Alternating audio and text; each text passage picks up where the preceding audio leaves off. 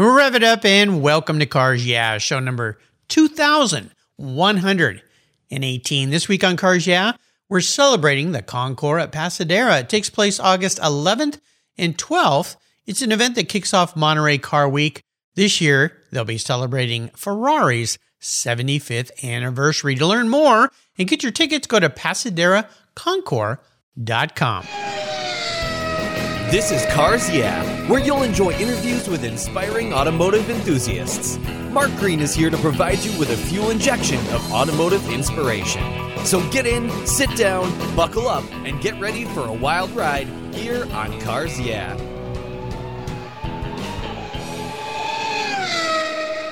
Hello, inspiring automotive enthusiasts, and welcome to Cars Yeah. Today I'm in Salinas, Monterey, California. You know what that means. With a very special guest by the name of Richard Renard. Richard, welcome to Cars Yeah. Do you have any gear, and are you ready to release the clutch? I'm ready, Mark. You are always ready because you're a past racer. You're a guy that loves cars. You're so involved in so many events in your area. But before I give you a proper introduction and we talk about your business, about your involvement with the Laguna Seca group, and of course the Pasadena Concours, what's one little thing that most people may not know about you, Richard? Well, I think especially since I'm beyond being a young guy and had, a lot of West Coast racing back in the 70s, probably most people don't realize that our family, from a business, first nonprofit point of view, but then a business point of view, are deeply engaged in providing homeless solutions in housing, campuses, and things.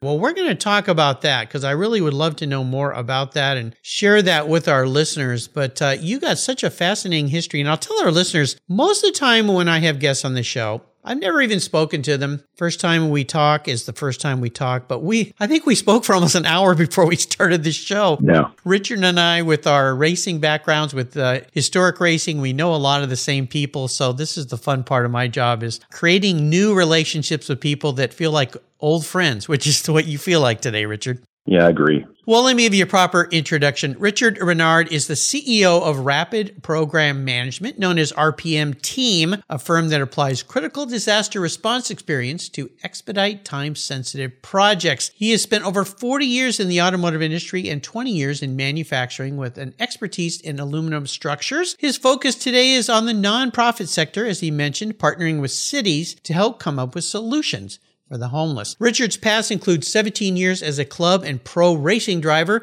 He is also the executive director of the venerable Laguna Seca Raceway Foundation that exists to raise funds for the development of the Laguna Seca recreational area. Appropriate, giving his first race he attended as a boy was Laguna Seca way back when, in 1957. RPM is a sponsor as well of this year's Concours at Pasadena. We'll be back in just a moment, but first, a word from our sponsors. So give them a little love. They're the reason our lights are on here, and we'll be right back. The most damaging thing to your vehicle's interior is the sun. Harsh UV rays damage your interior over time. They crack your dash, they fade the colors, and the heat makes getting into your favorite ride downright unbearable. My friends at Covercraft have the perfect solution for you. Their quality-made sunscreens are easy to use, take seconds to install, and protect your vehicle while parked in the harsh sun. They fold up easily and store away for those times you don't want to use your car covers. I have one for every one of my vehicles, and you should too. They come in a variety of colors and options, feature an accordion design that makes unfolding and folding them for storage a breeze. Want to give the gift that keeps on giving? Buy sunscreens for all your family members and friends. They're quality made and custom fit for almost any vehicle you may own. Check out covercraft.com for a huge number of styles, colors, and options. And I've got a really cool deal for you. If you use the code YEAH21, YEAH21 at covercraft.com, they'll give you 10% off. You can thank me. That's right, 10% off with the code YEAH21. Covercraft, protecting the things that move you. Most people don't think about their collector car insurance until their annual premium becomes due. Well, why wait and see if there are better options for your beloved rides? I didn't. Did you know if you change carriers before your policy runs out, your insurance company has to refund you the unearned portion of your policy premium? I did my homework, I shopped around, and I found American Collectors Insurance. They've been protecting collector vehicles since 1976. I encourage you to call my friends at American Collectors Insurance. Ask them about their agreed value policy. And if your collector vehicle is on your regular auto policy, you will be shocked at the savings, not to mention the assurance, should something bad happen to your ride, that you'll get what your vehicle is actually worth. Give them a call today for a quote at 866-ACI-YEAH. That's 866-224-9324. Tell them you're a friend of Mark Green at Cars Yeah! American Collectors Insurance. Classic car insurance designed by collectors for collectors. Automotive enthusiasts just like you and me. That's American Collectors Insurance. Give them a call today. So, Richard, let's dive a little deeper in the corner, something you've done many times in your race car. I'd like to start by talking about RPM Team, your company, because this is a wonderful venue. How did this whole thing come about? What is it that you guys do to help people that are homeless and need a place to live? And then we're going to talk more about Laguna Seca Foundation, because I wasn't aware of this group and all the things that you guys do there. But let's start with RPM. Well, it started, my youngest son is a filmmaker by trade, but he loves the deal. He loves business. And so as he left, he went to San Francisco State, and their film school, did the 4 years and 4 years, came out as one of their top guys. But he just started getting into cold calling businesses, the bull rings, all that kind of stuff. Oh, yeah.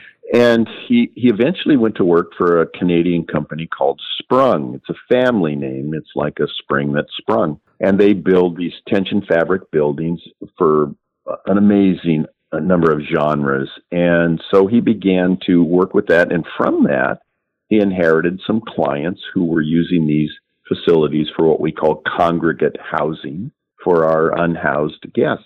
And so he did that. And after probably about 5 years, he became the number one account exec for Sprung internationally, just out of the San Francisco office. And so through a couple of other situations, he got to a point where he said, Dad, we need to start this business. And what he had done is he had pulled together, and I don't know of anybody else that was doing this, so I'm going to be a proud dad and said, he kind of developed this process where he was bringing the client, which could be a city, could be a county, could be a state, could be a nonprofit, and with all of the architectural needs, all of the engineering needs, all the disciplines, and then the construction needs, where one of our terms is we take people from dirt to turnkey. Well, lots of people do that, except we do it could be in a matter of weeks to a matter of months. Wow. Where we're housing, whether it's people or whether it's an endeavor. My son David ended up filling a need for Elon Musk. A lot of people have seen on 60 Minutes where Elon Musk was having trouble with the robots in his Fremont factory on the Series 3. And so he contacted Sprung. That was because David was out of San Francisco, and David built almost 1,000-foot long, 150-foot wide tension building in somewhere between 11 and 17 days, and they were up and running. My gosh. Okay, now I have to ask the question, because having grown up with a dad who was an architect, and how do you, I could kind of get the idea of how you build it fast, but how do you work through the bureaucracies of government and codes and permits, and how do you get around that? You're looking for certain expedition or expedite something. And first off, everything we do is pre-manufactured. So a Sprung, even though it comes in boxes, is still pre-manufactured. So if you're looking for something very simple, whether it be an airplane hangar or a warehouse, or in Mr. Musk's case, an assembly line, mm-hmm. They put it on a parking lot. They lasered it and the assembly line in, and they began to, use human assets on a 24/7 basis. And they raised the production of the S from like 350, 500 a week to 3,500 and now 5,000 a week. So, but where it speeds up is everything we do is code compliant. So we're never abrogating a code. So now it becomes, how fast can we move through the permit process? Now, something like an airplane hangar or manufacturing may be, you just got to get in line and go through what all developers have to go through. But when we build a homeless campus where we're using both all of the social services are on site, plus congregate living, bathroom, showers, laundry, storage, animal runs, all that kind of stuff. We're looking for some relief in speed, not against codes, but to maybe relief in speed to permit, or even in relief for permit costs, because we're looking at a real human catastrophe in the homeless arena. Lots of cities, lots of counties have joined the fight in providing waivers to money and waivers to time. Fast track it. There's the word. It's tremendous. What a cool deal, especially doing that with your son, and definitely a proud dad moment. Well, we have 2 sons in it now. Well, even better. The family affair. Yeah, 2 of our 3 sons are fully in it because David's next older brother took his place at the Sprung office out of San Francisco. Okay. Very cool. Yeah, so we've got 2 of them in there. It's tremendous. Well, hats off to all of you for what you're doing. It's absolutely tremendous. Laguna Seca Foundation. Back to a Cars Yeah focus here. I'd love for you to share more about what that is, what you guys do, and congratulations for your role there, I guess I should say, executive director. I don't think they could have picked a better guy. What's the Laguna Seca Foundation all about? Well, first off, because of various things and wanting to make sure that everybody understands that nobody takes a salary out of the Laguna Seca Raceway Foundation, I'm considered the director at large. Okay. I mainly gab with people. That's my role now. All the administrative duties are done by the board members. Mm-hmm. All the fundraising are done by the board members. And every cent that comes into the foundation goes into either a specific project at the track or an enhancement of a project to assist the County of Monterey and current management. So I never knew this existed either. I had a call in, you get my time right, late of one year, probably 2007. I got a call from a friend of mine who is the Dan Baldwin, the executive director of the Community Foundation of Monterey County. And he said, "Hey, Dick, thanks so much for the work you've done with some of the nonprofits." Because I'd been more and more getting involved with nonprofits in general. Over a number of years, I probably served about 12 distinct entities at, different levels, different times. And he said, "Hey, would you be interested in a part-time position as executive director of the Laguna Seca Raceway Fund?" In those days, it was called Fund. And I go, "Yeah, I guess." What? I'd never even heard of this thing. Yeah. And he threw two names at me. One was Carl Anderson. The other one was Ken Schley. Many people know him as Ken Schley. And Kenny and I used to race Super V against each other back in the day. And I'm going, well, yeah, absolutely. And it took a while for us to everybody get in a room. So there was the addition of Bill Reichmuth, who was president. No, Kenny was president at the time. And so I sat down with Ken and with Carl and with Bill and just had a wonderful afternoon. And so they said they would put my name forward. And then I sat down, because being a nonprofit, you've got to be voted in by the board. And so we had good majority of the board. And I got voted into, to be the executive director. Mm-hmm. And so one of the things, I really have done 2 major things. I changed the name, I proposed the name change to Laguna Seca Raceway Foundation. Number one, it rolls off the lips easier. Yeah. Yeah. Those 3 syllables stop people from going, huh? What do you do? What did you just say? And number 2, our accountant was in Fresno. I mean, that's 2 hours away, 2.5 hours away, especially you're way out in the peninsula. So we brought it in-house to one of the noted accountancy firms here in both Salinas, Monterey. And then I began to look at, I spent my first year just really understanding, okay, well, we have this thing, and what do we do with it? And began to try to understand who's our clientele and how do we approach people to raise funds. What was interesting is going backwards into the Laguna Seca Raceway. It was founded as a 501c4, which is not very popular number, because it's something we all could write Laguna Seca Raceway or WeatherTech Laguna Seca Raceway. We could all write them a check. The problem is you won't get a tax benefit. Mm. So what the board did back around 1999, we've got some paperwork that goes back into the late 90s. They began to create, it went through series, different names, Scramp Improvement Fund, and then eventually Laguna Seca Raceway Fund. And they created it as a 501c3. That way you could donate money, and that way you would get a tax benefit from it. And so in the early days, the Laguna Seca Raceway Fund built the scoring tower, expanded bleachers, built the communications facility, which nobody knows about. It's way up on the top of Andretti Hairpin, the now Andretti Hairpin, built the cruising cafe and some other things like that. And then when the political climate got a little notchy, the board just became very quiet. And so what we've been doing the last couple of years is really coming back into the public eye. We've had a large presence at the Rolex, which we will again this year. We had a large presence at Velocity International.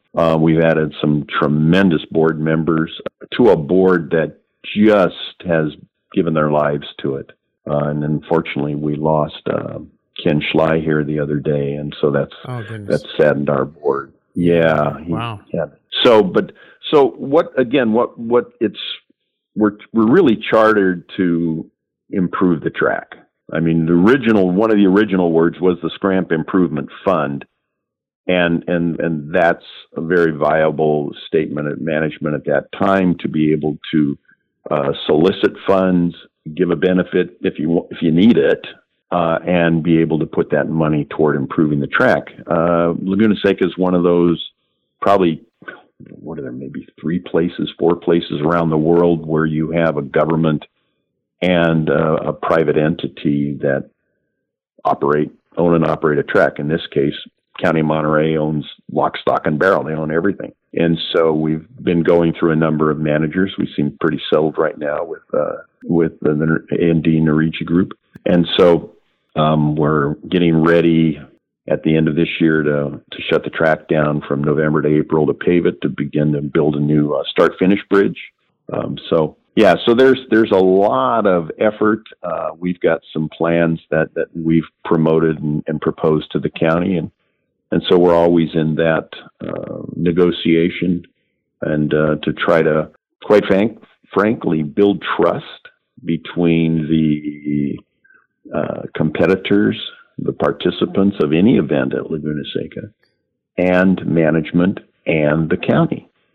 It's this troika that has to really come together in a belief that we can all work together without some of the nonsense that's gone on before. Walking a tightrope, sounds like, in many ways. Laguna Seca is just one of those places that it's kind of been around forever, but the delicate balance between how it's run and the government and people and everything is one of those things that you're just like, oh man, just don't blow this thing. Just keep it going. Well, and I think the cachet value is very, very high. Road and Track, if I can say that name, Road and Track did a survey of their readers as to your favorite road racetrack in the United States. In fact, it might have even been racetrack in the United States, because I know Indianapolis was in that survey. Laguna Seca was number 1.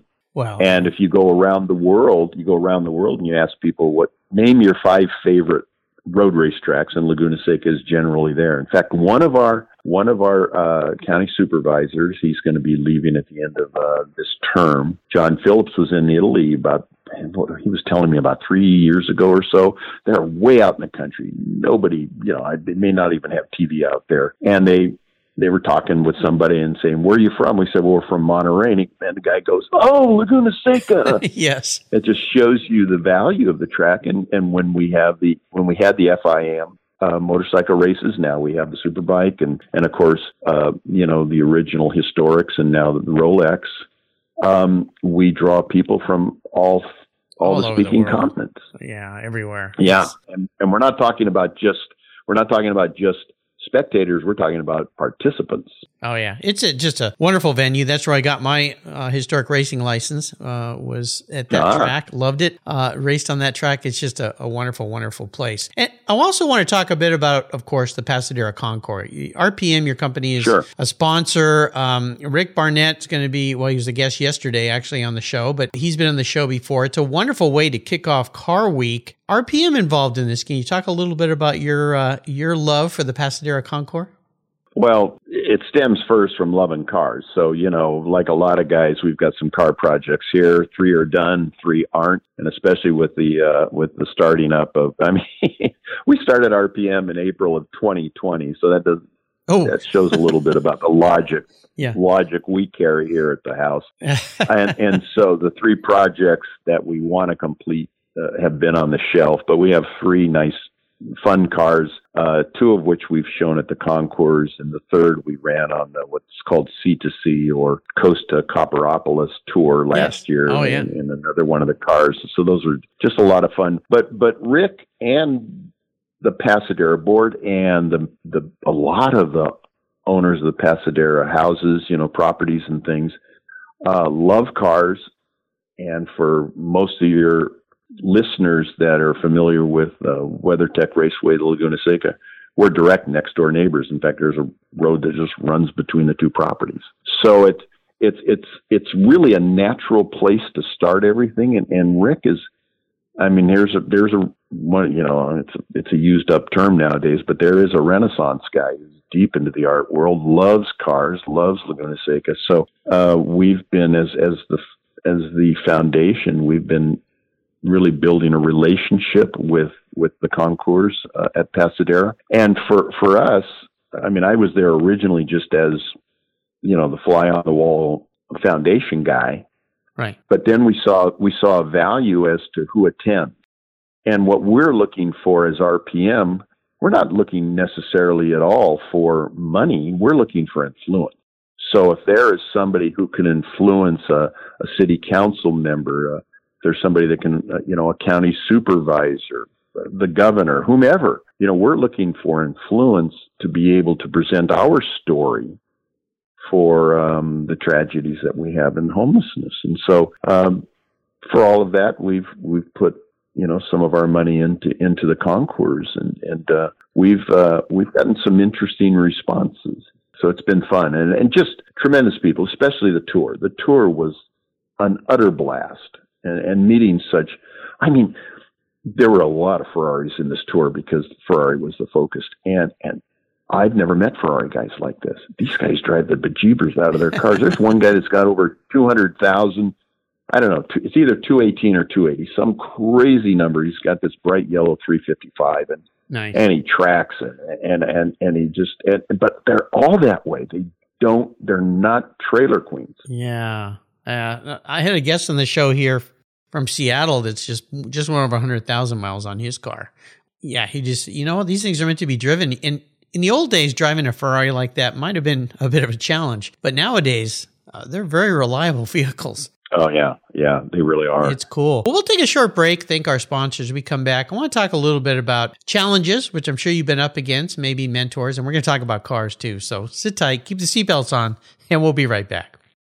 You listeners know I've been into car care my entire life. I am so excited to team up with AutoGeek in 2022. AutoGeek.net has been a leading source of auto detailing products, accessories, and expert knowledge for more than 20 years. What started in 1997 as a mail-order catalog company has grown into a multi-website based e-commerce store that they are today. With a large online presence on its own website featuring close to 100 different brands, AutoGeek has grown to be the largest car care retailer in the country. AutoGeek's wholesale program serves accounts in over 30 countries, and its retail sector ships worldwide. Go to AutoGeek.net for the best product selection on the internet today and their stellar technical support. AutoGeek.net. It's where I go for all my detailing needs. That's AutoGeek.net.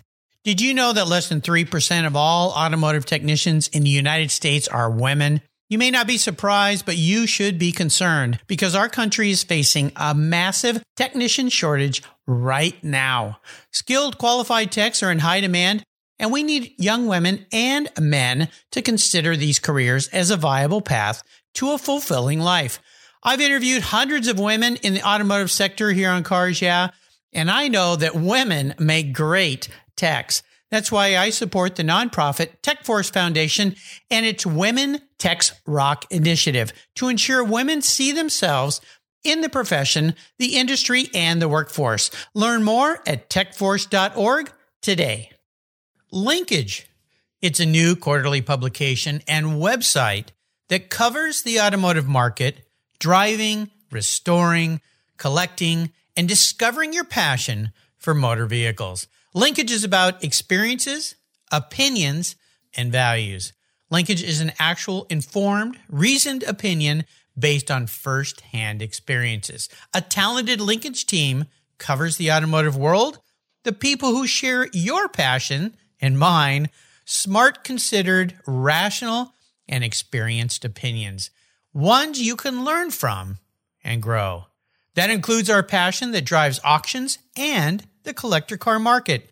So come with me and join us on this journey. And be sure to use the code CARSYEAH when you subscribe, and they'll give you $10 off. Boom! Linkage, geared for the automotive life. Subscribe today at linkagemag.com.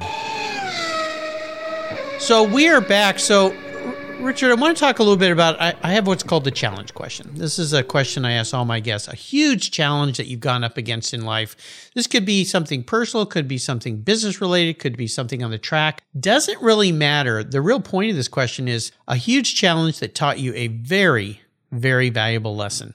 So take us on a little bit of a rough ride. Well, I think the biggest challenge we had is I had been with my dad. We were building our own cars. We were building in Formula V in those days, and then we evolved into Super V. So he was an engineer, a noted engineer in manufacturing, and he loved cars. He raced boats. He raced Model Ts. He was a crazy guy. Everybody knew him as Pop. And so we had, out of the 3 Formula Vs that we built, the 3 models, 2 of them were clean sheet, where they were just out of his mind. He designed them and we built them. We also built engines, and we evolved to a point where we could build complete cars, and we could do everything on a 4-cylinder Formula V or Porsche motor, except for crank and rods. We could do everything, not cam. We always used the DeLong cam. And so we were doing that business. And then my dad passes in 1980, which was a big shock to all of us, because he was our specialist machinist. He was our engineer. He was our designer. Everybody would go to him and, hey, what do you think about this? And we were an open book. We didn't have any secrets. If somebody wanted to use my engine, I'd give him my engine. Go get another one. And so we had this nice little business. It allowed us to buy a house and be debt free other than a mortgage. We had 2 sons at this time. And so we, everything was going good. And when Dad passed, I had a couple of gentlemen kind of came in and sort of took a couple of his roles in our business. One was Clark Anderson, the Porsche 356 expert. He became my machinist.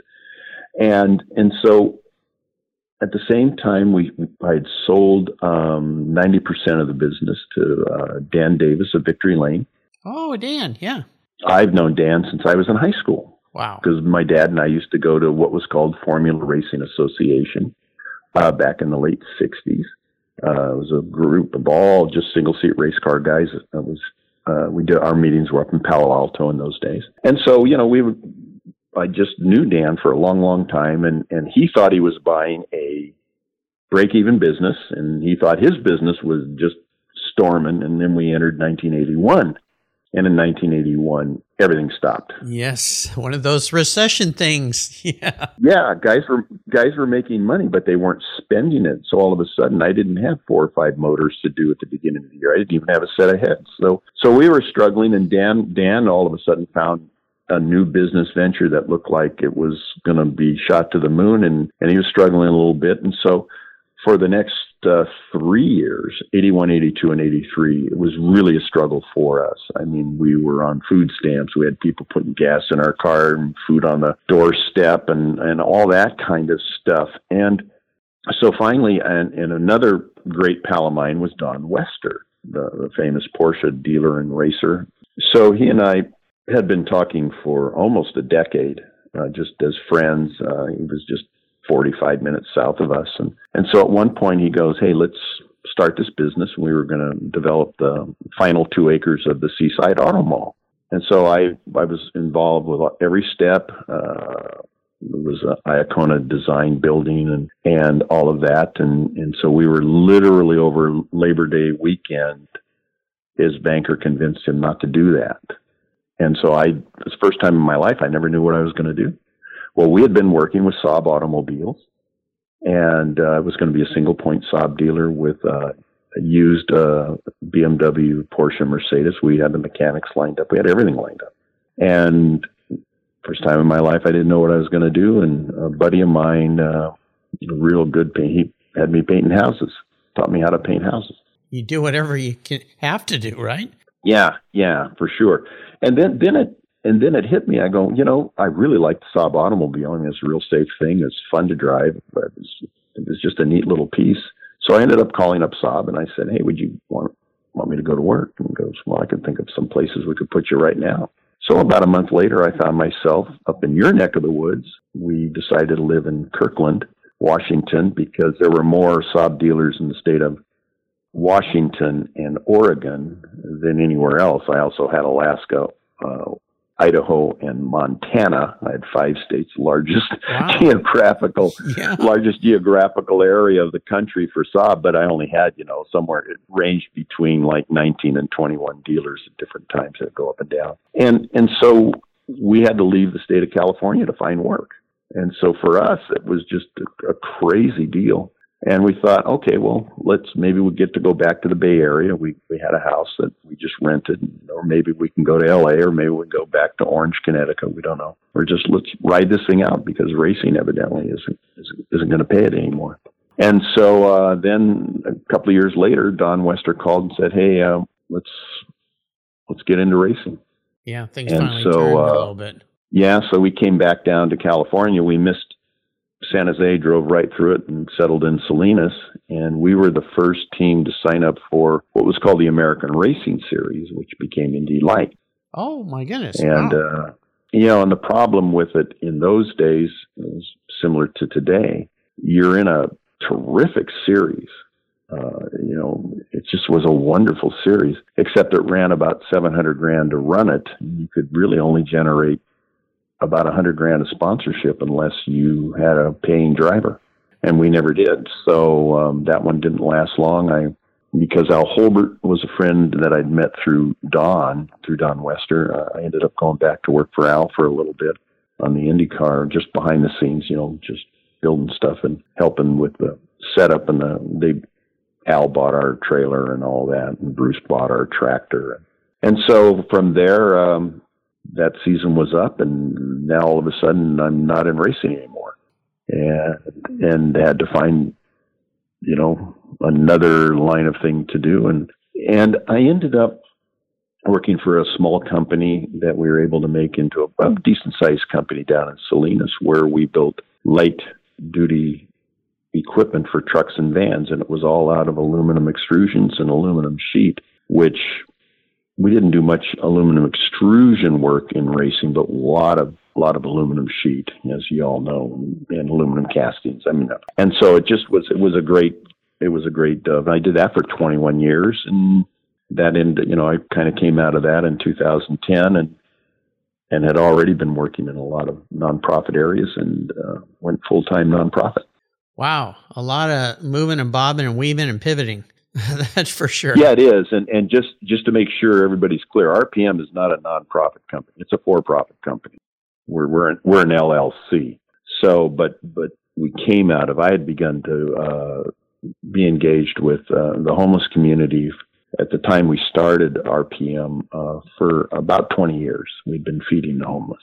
And so it just was a natural transition to do this full time and actually provide a pathway to become successful in society. You talk to young people these days, and we talk about, like, right now, things are a little little spooky out there in the finance world and investment world and all that. And I look at like my kids and I'll say, hey, I've been through like 4 or 5 of these now. So, this happens. Yeah. Just have your savings set aside and your landing pad set up and ride it out because this too shall pass. But I remember that time period back in the 80s. Even in the 70s. We never knew, my wife and I, we didn't know we were in a financial downturn. We didn't even know that. It wasn't until we hit 81 that we ever experienced a financial downturn. Then you hit the real estate adjustment of 94 and the communication one of 2001 and on and on. Oh, yeah. So now we just go cycles. Now we're a little more burnished by the marketplace and prepared is the key. You shuck and jive to be able to try to maintain. That's what you do. Hey, let's talk about one special vehicle in your life. One car that really stands out. What would that be? Well, I think the funnest car we had, because we ran it for a long time, was our Super V. It became very successful. When I was a young Formula V driver, I would help a guy named Frank Schultheis, who was a well-known tech guy on the West Coast, and maybe even nationally, certainly at the runoffs. And so one night he asked me to help him on tech, and this would have been, I think, 71. Yeah, I want to say 71. And so I was teching, and you don't meet anybody, but you get to hang out. And I was hanging out with the Super V guys because that's why Frank wanted me there. I knew something about VW, and I got to engage both Tom Davey and Tom Reddy, the West Clock Lola Super Vs. And so that was kind of fun, and seeing these guys and seeing the cars, and they certainly were a step up on Formula Fords in the idea that they had more horsepower, but they had, a little wider. They had a 6-inch wide wheel versus a 5.5, and they just had a 4-speed, and all of that kind of stuff. And in those days, there were no wings, nothing. So in 73, Dan Davis got a sponsorship on the come, as it were, with Cronus, and he went out and bought the ex-Tom Reddy car. Now, Tom was still driving, and I can't remember if Tom Davey was. I apologize, Mr. Davey. But so we got this car. And first thing my dad does is he looks at the rear suspension. He goes, "Oh, that's not right." And so he ends up changing the front trailing arm mounts and stuff like that. And so we got into this deal, and we were partnered with Stephen Griswold Company, and Stephen had been trying to get us to go vintage racing forever. He goes, "Stop trying to be a professional racer. Come over to the vintage side. It's so much more fun." We didn't. We kept trying to be professional racers. Sure. So we got into this car. So our first season were the 3 West Coast professional races. So we had the Lola, the Cronus Lola Super V, and Stephen had a Tui. And Stephen really taught us about graphics. I mean, big giant numbers and the cars. So his was 13, mine was 31. And so the first race, I started toward the back of the pack, and I finished 4th. And I thought, well, that's pretty good. And we had a real shot at finishing 3rd, but I improperly welded the exhaust, and one exhaust pipe fell off. Uh-oh. So we were running on kind of, the sort of 3 cylinders. But it was a real interesting deal. And then that car began to evolve, because as guys that had the money to go out and buy new cars each year, we just had the one car. So 73, it was just the stock car, the stock Lola, 6-inch wheels. We did have, because they did allow us to use the disc brakes in the back, we put disc brakes on the back. But Elliott Forbes Robinson cleaned everybody's clock because he ran drum brakes on the back. One of the things, besides being Elliott. But the drum brakes were lighter, and you didn't need all that braking prowess at the back end of the car. You needed it at the front. So Elliott he became a great race mentor for me. He was just a great guy, and is a great guy.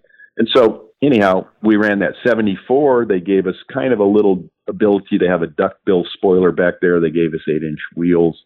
And then in 75, we could run a wing. We got a GRD Formula 3 wing. It was real small. We didn't run anything on the front. We just lowered the nose, and we just kept evolving the car. And we'd have guys like Gary Wheeler come by, and he'd look at the car and he goes, "Why are you putting your oil coolers where they are up front?" I go, "My dad." And he goes, "That's the most perfect place to put them." What you just did. And so we get affirmation like that. And so we ran that car from 73 through 77. And it was a delight car to drive. It was nimble. You really steered it. Formula V's, you don't steer. It's kind of like a lean and catch. And I remember I had run like 5 professional races with the Super V, because Super V left the SCCA and went over to IMSA for a few years. So we're hanging out with the IMSA guys, which was a lot of fun. And so after about 5 of those races, I got back into my old Super V for 2 more races and came out of the pits at Laguna Seca, went down to the old turn 2 and almost spun out, because you steer the Super V because you're sliding it and, you're getting a reasonable amount of lock on the wheel, where a Formula V, you hardly move your hand. And so I'm not one of those guys that could really transition quickly. Best guy I ever saw in my day transition quickly was the late Bob Lazier. He was a master. I watched him at Road Atlanta, I want to say 71 maybe. Yeah, 71. I watched him get out of a Formula V, run the length of the pits, and jump into a March Formula B car and go out and storm the field. I mean, he was amazing at being, and there's lots of guys that can do that. I'm not. Thomas Merrill, our board chairman's son, is one of those guys. I needed at least half a session to figure out where am I when I'm driving, because this isn't working. Right. But the Super V was really a lovely car, and it was really fun to drive. And we had done a lot of stuff. We made it a semi-monocoque car. We changed my dad in the suspension change at the back. We were able to get 0 toe change in the back over 5 inches of travel. And we changed the front steering as far as what we were allowed by rule. And we were able to get it down to about 64th of toe change over, again, about 5 inches. Because these cars moved a lot. They had pretty soft springs. We did. Elliott springs were pieces of concrete. I mean, you couldn't even push his car down. But yeah, it was just a great car. We won a lot of races with it. Won a couple of championships with it. Went to Atlanta with it, and Reeves Calloway snaked me for 4th, and I got 5th. But it was fun. It was fun being back there in that car. So it was a well-respected car. We just kept running it. We didn't have anything else that we had to make it competitive, and it was very competitive. So that's my most favorite car. Yeah, sounds like it. So you mentioned you love touring. I'm going to enable you to go on what I call an ultimate drive today. I'm going to buy you any car in the world that you can go on a tour in or a road trip in. You can take anybody you'd like, even somebody who's passed, and you can drive anywhere you'd like. What does that ultimate drive look like for you? I'm so stuck in what I call California, which is really Northern California, because we sort of write off where you're from as being Southern California. Sorry, folks. And I think my favorite tour, I can't even say one. I would be all the back roads up to Lake Tahoe, or Highway 1 from Mill Valley all the way up into Washington. Would be the tours. Cars, oh my gollies. You even prepped me with that question, and it would have to be a roadster. It'd have to be a 2-seat roadster. So like the new Ferraris and the Corvettes and stuff, those are out. I would love to go back to my first real car, which was my dad bought when I was in 8th grade, and it was a 1955 Corvette, a real V8. Only this one had a 4-speed when we got it, and that was a car that I got to autocross in starting when I was a junior in high school. He let me autocross it because we basically used all the competition parts over the counter. We had center metallic brakes on it. We had everything on that thing, and it was fast. It was real light, but we ended up restoring it, so it really was a beautiful car. And something like that. Yeah. An older Corvette 2-seater. You had the trunk back there up through 62, so you could actually carry stuff. Once you got into the 56, my dad then went out and bought a 57. So you had to roll up windows, locking doors. So yeah, as rough and bumpy as those things were, I probably, I'm such a history buff on cars of my era. I don't know a whole lot about the 30s, but I know a lot about the 50s and 60s and 70s and stuff. So probably a Corvette, probably cool. any of the solid axles, probably. And because I'd want my wife to come with me, it would at least have to have a reasonable working top and a roll up window. So that lets out all the 53 through 55s, because those were terrible. They had side curtains and horrible tops, and and not door handles on the inside. It looked like somebody Frenched the whole car, but that's the way they came new. And so yeah, it'd have to be like 57. It needs to be, even though I had fuel injection once on our car, I'd rather keep it with carburetors and a little easier for me to work on. I can adjust a Rochester injector, but I don't know enough about it to fix it. Yeah. How about a great book you'd like to share with our listeners? One of the things that I got from my dad was Lawrence Pomeroy's The Grand Prix Car. And it was a series of 2 books that Lawrence finished. And then he was doing the third when he passed, and LJ, I don't never get all his letters right, Setright finished it. So it's a 3-volume set. And I gave that one to my youngest son. My youngest son's the car guy. The 2 other guys, they like cars, but it gets them from A to B. But he is a real car guy. And so I gave him those sets. But that's a wonderful set of books. I don't know what they'd cost to buy nowadays. My dad was a real Anglophile, so he'd be buying all this stuff. We used to get Motor and Autocar and things like that out of Britain. And so he began to buy these things, and they have these huge fold-out phantom pictures, where you can see all the guts of a car, and all the way back from, the earliest Grand Prix cars, what was considered a Grand Prix car, like the Peugeot or the Fiats, and all the way up until around, I think Setright finished around 67 or 68. So from a car point of view, that's my favorite books. Sorry, but my favorite volumes. First time those have been recommended here, so that's a new one, which I love. Richard, you've taken us on a fun ride today, and I'd love to ask you, before I let you go, for some parting words of wisdom, inspiration, maybe a mantra or a success quote you could leave us with? Well, I think 2 things. For me, from a car point of view, my center has been Laguna Seca. I got to watch Pete Lovelady win the first race.